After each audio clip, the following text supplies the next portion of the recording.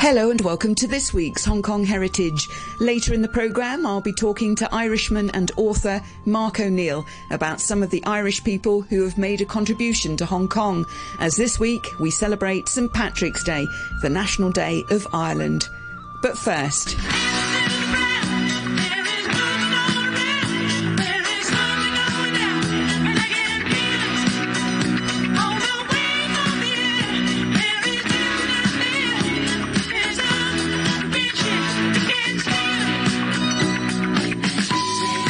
It's 50 years since more than 14,000 excited Hong Kong fans packed into the old Hong Kong Stadium on March the 19th, 1972, to listen to the Bee Gees. In fact, there were so many that some did just that, listen, as they made do with being behind the stage. The Bee Gees, brothers Barry, Maurice and Robin Gibb, had started out in 1958 in Manchester, England, before moving to Australia. By 1972, they were already huge in Asia, but it would take until the disco era and the movies Saturday Night Fever and Grease for them to be really successful in America. Robin and Maurice Gibb have passed away, but the man who was their Asia tour operator is still regularly in touch with Barry, who recently came out with his country album Greenfields. Peito Leung has been a concert tour promoter of both local and international groups, including the Bee Gees. I talked to him about that concert 50 years ago and why the sound of the Bee Gees, more mellow songs, has been so popular in Asia. Well, I was a big fan of theirs. The late 60s, early 70s, they had a lot of big hits already in England, like To Love Somebody, Words. Smile, an everlasting smile. Smile can bring you near to me. Yes, so they would come to Hong Kong. Now, was that a part of an Asia-wide concert tour? Yes, it's an Asian tour, actually. You see, I promoted 3 British acts before, before the Bee Gees. The Marmalade, the Tremolos, and Yes. Middle of the Road. And the Bee Gees was my 4th act, very big, and they were huge. And I had a big concert in the open-air stadium because there's no venue. I could only use the Hong Kong Stadium, which is an old stadium, not now. The maximum capacity was 28,000 people, and I had half of it, 14,000. So those people who bought the tickets late, they had to see from the side, they only had a side view of the stadium. Actually, the tickets were sold out. Before the concert started, there were already thousands of people asking if they could get in, if they can buy tickets or whatever. And they blocked the so-called the road. The cars could not get through. And tons of them. So the police asked me if I could open the back side. I said, what? You asked them to come in, sitting in the back, just listening to them? Yes, that's the only way. Otherwise, there are all thousands outside. And while you were playing in the concert, they would probably stamp the gate. So I had to open the stadium, the back side, and charge them $5 each. Yes, you can't imagine that, right? See only the back. See, today, I think you can still, people have concerts, the concert halls, they see the back on the podium, something like that, paying less money. Yeah. I had a very legendary life. I started in the music business as a journalist. I wrote music column, and I was a reporter for a newspaper called China Mail. And then I became the entertainment editor of the Hong Kong Standard. And then I started promoting the Bee Gees in international concerts. And I met the Bee Gees manager who came to Hong Kong. It was Robert Stigwood. Robert Stigwood was also the movie producer of Saturday Night Fever and the Grease. Because I was a reporter, I had the chance of meeting a lot of international big names in music. And in those days, there was not much international concert in Hong Kong because there was no big promoter. And Robert asked me if I would become a concert promoter. I said, I was actually doing some local concert. So he said, I can give you Bee Gees. I said, you mean it? Yes. Oh, yeah. So that was the start of it. And Robert was contemplating a concert tour of the Far East for the Boys. They were getting more and more popular in London. But of course, in Hong Kong, we play the radio. We know all the hits. Everybody in Hong Kong, even taxi drivers, they know the hits. They were so big. They didn't realize they were that big until they came to Hong Kong. I don't believe I could sold out 14,000 tickets. Okay, so I made my first bucket of gold from concert. So that was a football stadium. Yes, the Hong Kong Stadium, we call it. Yeah. Now you can have concerts there because there's so many apartments around the stadium, and they complain about the noise. Place was very good, very ideal spot for big concerts. Yeah. Notice on your promotion material that there's Barry, Robin, Morris, and Jeff. Jeff was the drummer, actually. Jeff was kind of a standing drummer for a tour, actually. I see. So he wasn't a Gibb brother. There's just three Gibb brothers. So, I mean, often when people think about the Bee Gees, it's their disco era later on, but they're already very famous, aren't they, by the time they come to Hong Kong in 1972? Oh, yeah, they are right. It's not too big in America, you know. They were very big in Asia. See, their style, the music style, the kind of romantic thing is good with the Asians, Japan, South Singapore, Malaysia, Philippines. I brought them to Philippines. I handled the tour, actually, you know, not just Hong Kong. Oh. Indonesia, there was a very hectic concert. You know, we had a big rainstorm. Concert's supposed to start at 7. It was so heavy rain. The stadium, the biggest stadium in Jakarta, and they were all sitting in the rain, waiting for them to come on. So from 7, they waited until 8:30 or 9. Then we go on stage. You see, we dare not go out. The promoter begged, don't go, you know, otherwise they will riot. They came all here to wait. But how could we sing in the rain? I mean, in those days, it was kind of dangerous, you see. Not the equipment today, which is now waterproof. But in those days, very dangerous. So we waited the rain to stop. And the orchestra, half the orchestra already gone home. Oh, no. They thought there's no more concert. Yes. You were asking about the concert in Hong Kong. They brought their own orchestra. But the Jakarta concert was not the same year. It was in 75. We used a local orchestra. So tell me, this was the first concert 50 years ago here in Hong Kong. Yes. And since then, you've had a decades-long connection with the Bee Gees. Now, what do you feel that the appeal of their songs was in Hong Kong? The appeal? Well, I see so much charisma in the song. The melody is nice. They sing well, romantic, you know. I mean, the melody is great. Harmony is great. I also did a karaoke for them. Yeah, 1992. The only karaoke in the world. Yes. Yeah, so describe that to me. So it's basically everybody can then just sing along to their songs. Yeah, right. It's the only one made for the Bee Gees. No more, because the contract expired. That's a legend now. If you have the album, you can auction it for a lot of money.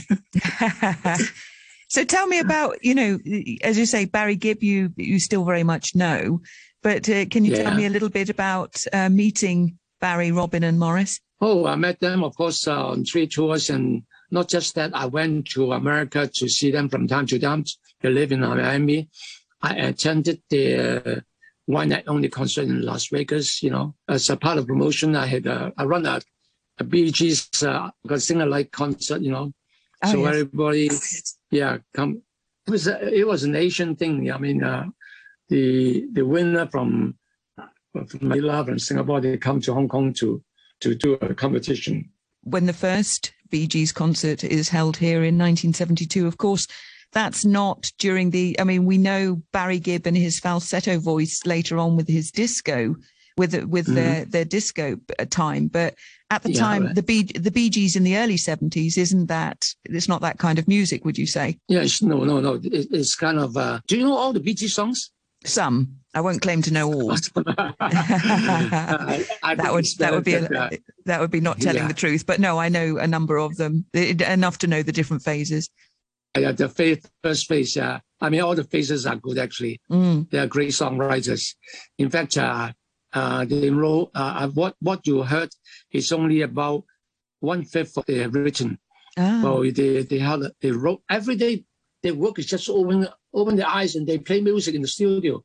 They work in the studio like, you know, we go to an office 9 to 5. Every day they do that. So they have lots of songs written. Do you have a favorite? Oh, the Bee Gees song?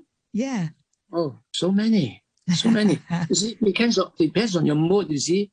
If you are gonna play for it, you like all these disco songs. If you are going to sleep, maybe you like to listen to these old songs, Massachusetts, Somebody, how can you mend a broken heart?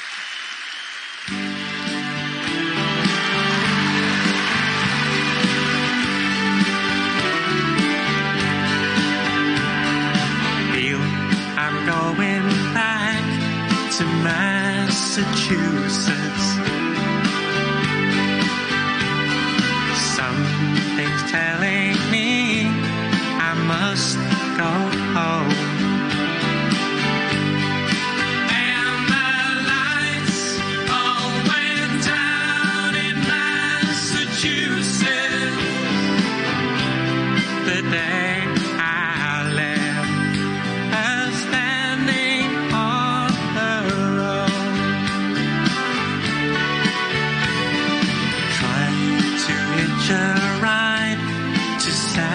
Francisco.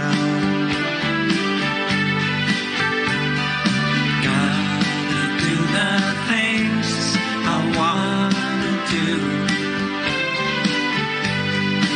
And the lights all went down in Massachusetts.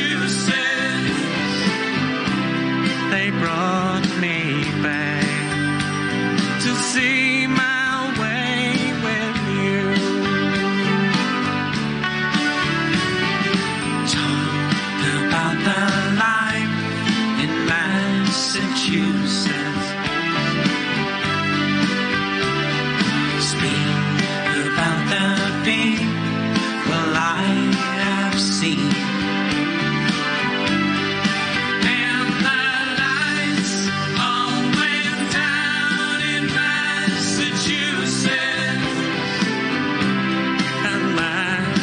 Massachusetts is one place I'll see. My thanks to Peter Leung, talking there about the 50th anniversary of the first Bee Gees concert at the old Hong Kong Stadium. On Thursday, it was the annual St Patrick's Day, the National Day of Ireland. I chatted with Irishman and author Mark O'Neill about St Patrick, a Christian missionary who came to Ireland in the 5th century, and also the Irish here over the decades and their major contribution to Hong Kong. This is the National Day of Ireland, March the 17th, and it's named after St Patrick, who was a freed slave who became a priest, and he came to Ireland and he converted the Irish to Catholicism. So this is considered a monumental day in the civilization of the people. And then he did many other things. He got rid of snakes in Ireland. I'm not really sure if this is the truth, but this is widely believed by people. Until very recently, Catholicism was considered absolutely essential part of the Irish character and the Irish nation. Now, in recent years, this has changed because of everything that's happened in the church, the secularization of society in the whole of Western Europe. Church ascendance has fallen very dramatically, and the last figure I saw was only 7 young people now are studying for the priesthood in Ireland. Only 7. So in that sense, the identification of Catholicism and Irishness is changing. But until recently, until 1980s, for people in the south of Ireland, Catholicism and Irishness were very interlinked. Now, of course, for people in the north of Ireland, it's a different matter because a majority of people in the north, they prefer to remain with the United Kingdom, and they find this identification with Catholicism very off-putting, and was the major reason why they didn't want to join the Irish Republic when it was founded in 1922. 9 of the Hong Kong colonial governors were Irish, and many Irish who came here were priests and nuns who helped in healthcare and social missions. There were doctors, teachers, lawyers, and men who were soldiers or joined the police force. In more recent times, there's the outstanding Olympic swimmer, Siobhan Haughey, who's celebrated by both Hong Kong and Ireland. But why did the Irish come to Hong Kong? In all sectors, there were many, many Irish people involved in Hong Kong. And the reason for this was that Ireland was, until quite recently, a poor country. It had a good education system. So you had many very well qualified and very able people, and they didn't have opportunities at home. So they wanted to find opportunities abroad. So many of them found work in colonies of Britain all over the world. and Hong Kong was one very attractive one. So the contribution of Irish people to the construction of Hong Kong is really, it cannot be overstated. Of the 9 governors, I think the one most interesting is John Pope Hennessy. Now, he was the only Catholic among the 9 governors, and he arrived in Hong Kong with a very unusual mindset. He was very much pro-Chinese. And as you can imagine, most governors were very much favoring the colonial elite, the colonial citizens here above the Chinese. But Pope Hennessy, because he was a Catholic Irish person, he identified with the Chinese. So he did a lot of things here to promote the Chinese people. For example, he open central to development by Chinese. They could reside there, they could open businesses there, they could develop there. And he also wanted to put Chinese into the LegCo. He was detested by the existing expatriate community here. So the more he was welcomed by the Chinese, the more he was detested by the British population then. As you can imagine, the normal procedure was when a governor left, it was a very major event, and representatives of all the parts of the government and the big companies and so forth would go to see him off as a courtesy. But when Hennessy left, there was nobody from the expatriate communities that went to see him off, but there were representations from the Chinese business community who went, and they presented him with gifts, and they thanked him very much for his service here. I mean, he was very progressive in the sense that he favored the Chinese, but on the other hand, a colony is a colony. It's run by British civil servants and British companies. So to be effective governor, you have to be able to work with them as well. Sir John Pope Hennessy, who was governor of Hong Kong for 5 years from 1877. Now, jumping from the 19th century up to very recently, there is, of course, the outstanding swimmer Siobhan Haughey, who won 2 silver medals for Hong Kong at the Tokyo Olympics, among other achievements. Haughey's father is Irish, her mother Hong Kong Chinese. She is a remarkable person. I mean, she is what we call an island-Hong Kong joint venture, because her father is an Irish accountant and her mother is a Hong Kong lady. And so she grew up with both cultures. She's very famous in Ireland because her great uncle was Charles Haughey, and he was one of the most important premiers of Ireland since independence. And therefore, as soon as you say her name to anybody in Ireland, they immediately know of her.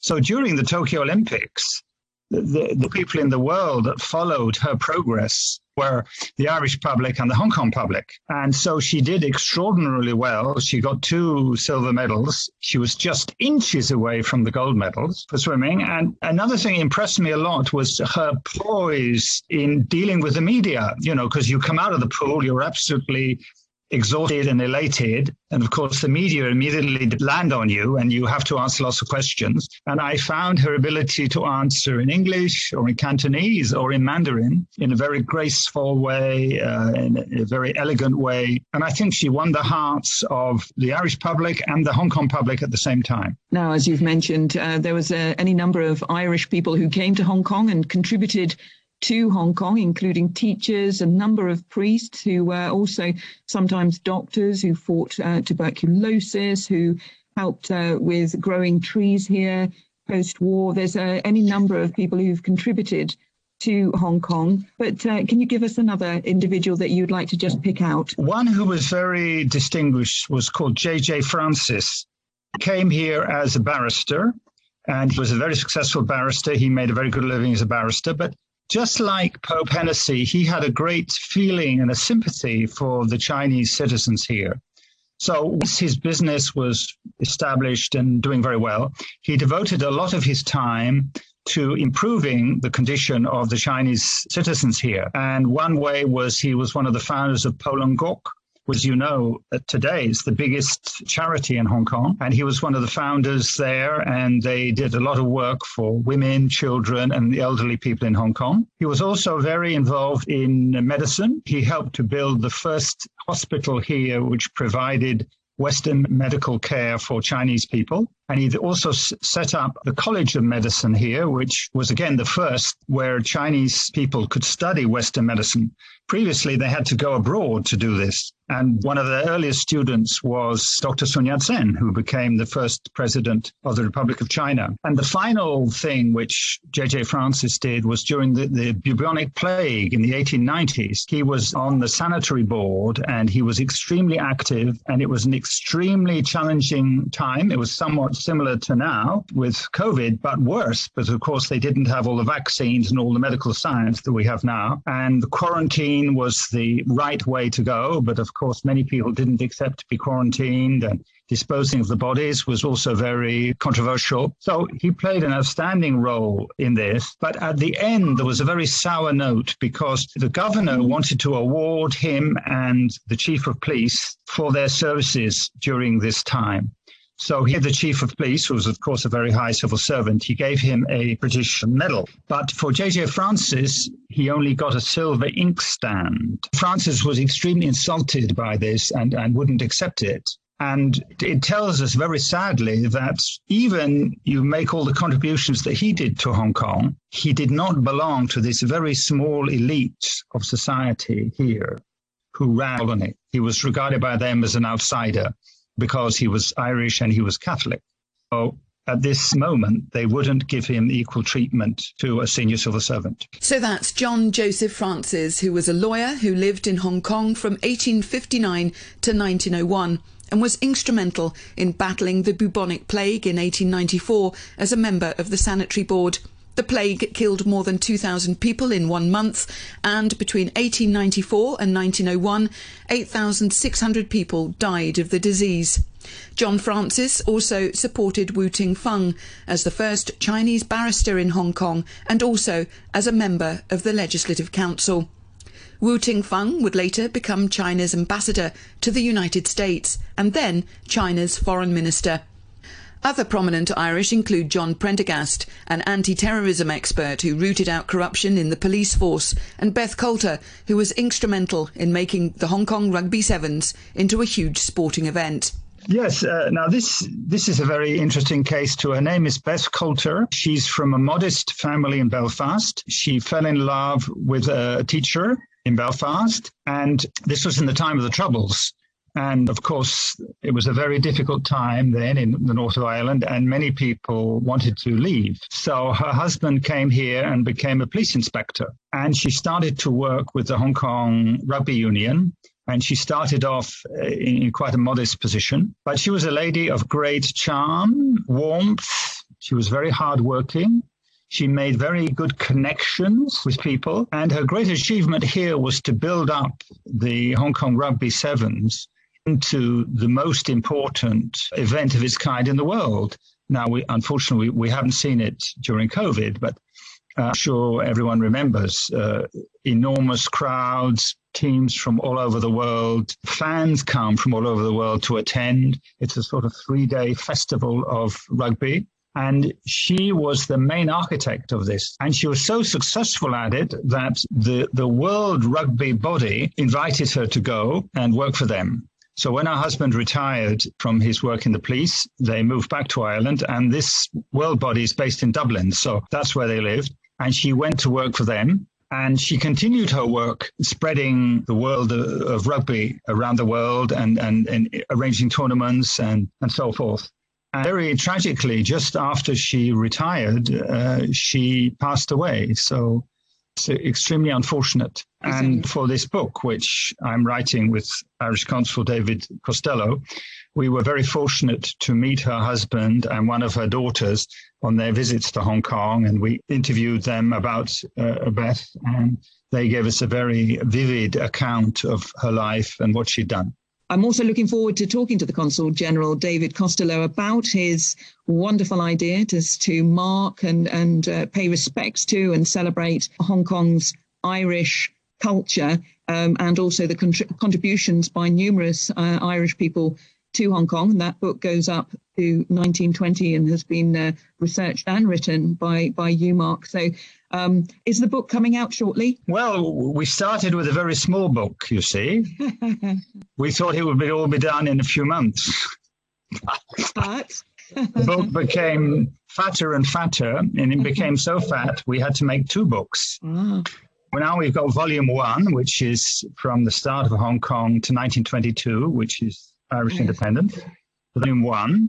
And as far as I understand, and David will know much better than me, the text is now ready. I think the photographs are ready. And as far as I know, David is now arranging publishers at the moment. So let him give you the most up-to-date news. Now, Volume 2 is 1922 to now. The first volume will come out this year. I'm not so sure about Volume 2. But I must say that COVID has been a blight on this book too, because the normal practice is for St. Patrick's Day, members of the Irish cabinet fly around the world. They go to Washington, they go to Beijing, they go to Boston, they go to Paris, they go to anywhere with a large Irish contingent. And David's plan was that whoever the member of the cabinet was that came to China, Beijing, Shanghai, or Hong Kong, or both, they would come to Hong Kong and we would have a big event and we would invite hundreds of people. And this would be the launch of the book. And this would be ideal because, you have a senior member of the Irish government here and you would launch it in style. But unfortunately, because of COVID, it's not been possible. So not quite sure how we're going to organise the launch this year.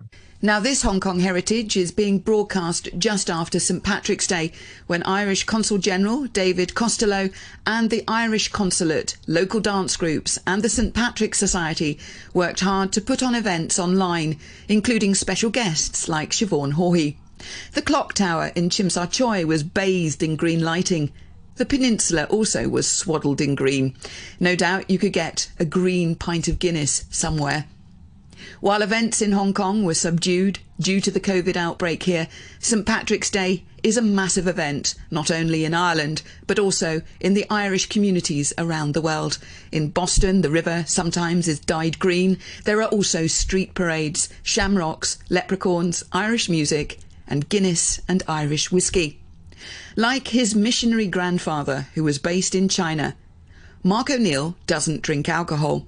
Like my grandfather, I'm a teetotaler, so I don't enjoy some of the rituals and traditions which most Irish people enjoy. And as you know, Ireland was the world's #1 whiskey producer in the 18th century. And I don't quite know how it happened, but Scotland has now taken over this title. And in the meantime, Ireland is busily trying to win it back again. And there are many new small Irish distilleries starting and they're progressing. But of course, there's still quite a long way to go to catch up with the Scottish ones. And of course, there are many other distinguished Irish drinks too, of which Guinness is the most famous. So a lot of them would be consumed on St. Patrick's Day. My thanks to Irishman and author Mark O'Neill, talking there on St. Patrick's Day and the contribution of the Irish community to Hong Kong. My thanks also to Peito Leung. Thanks for listening and join me next week on Hong Kong Heritage.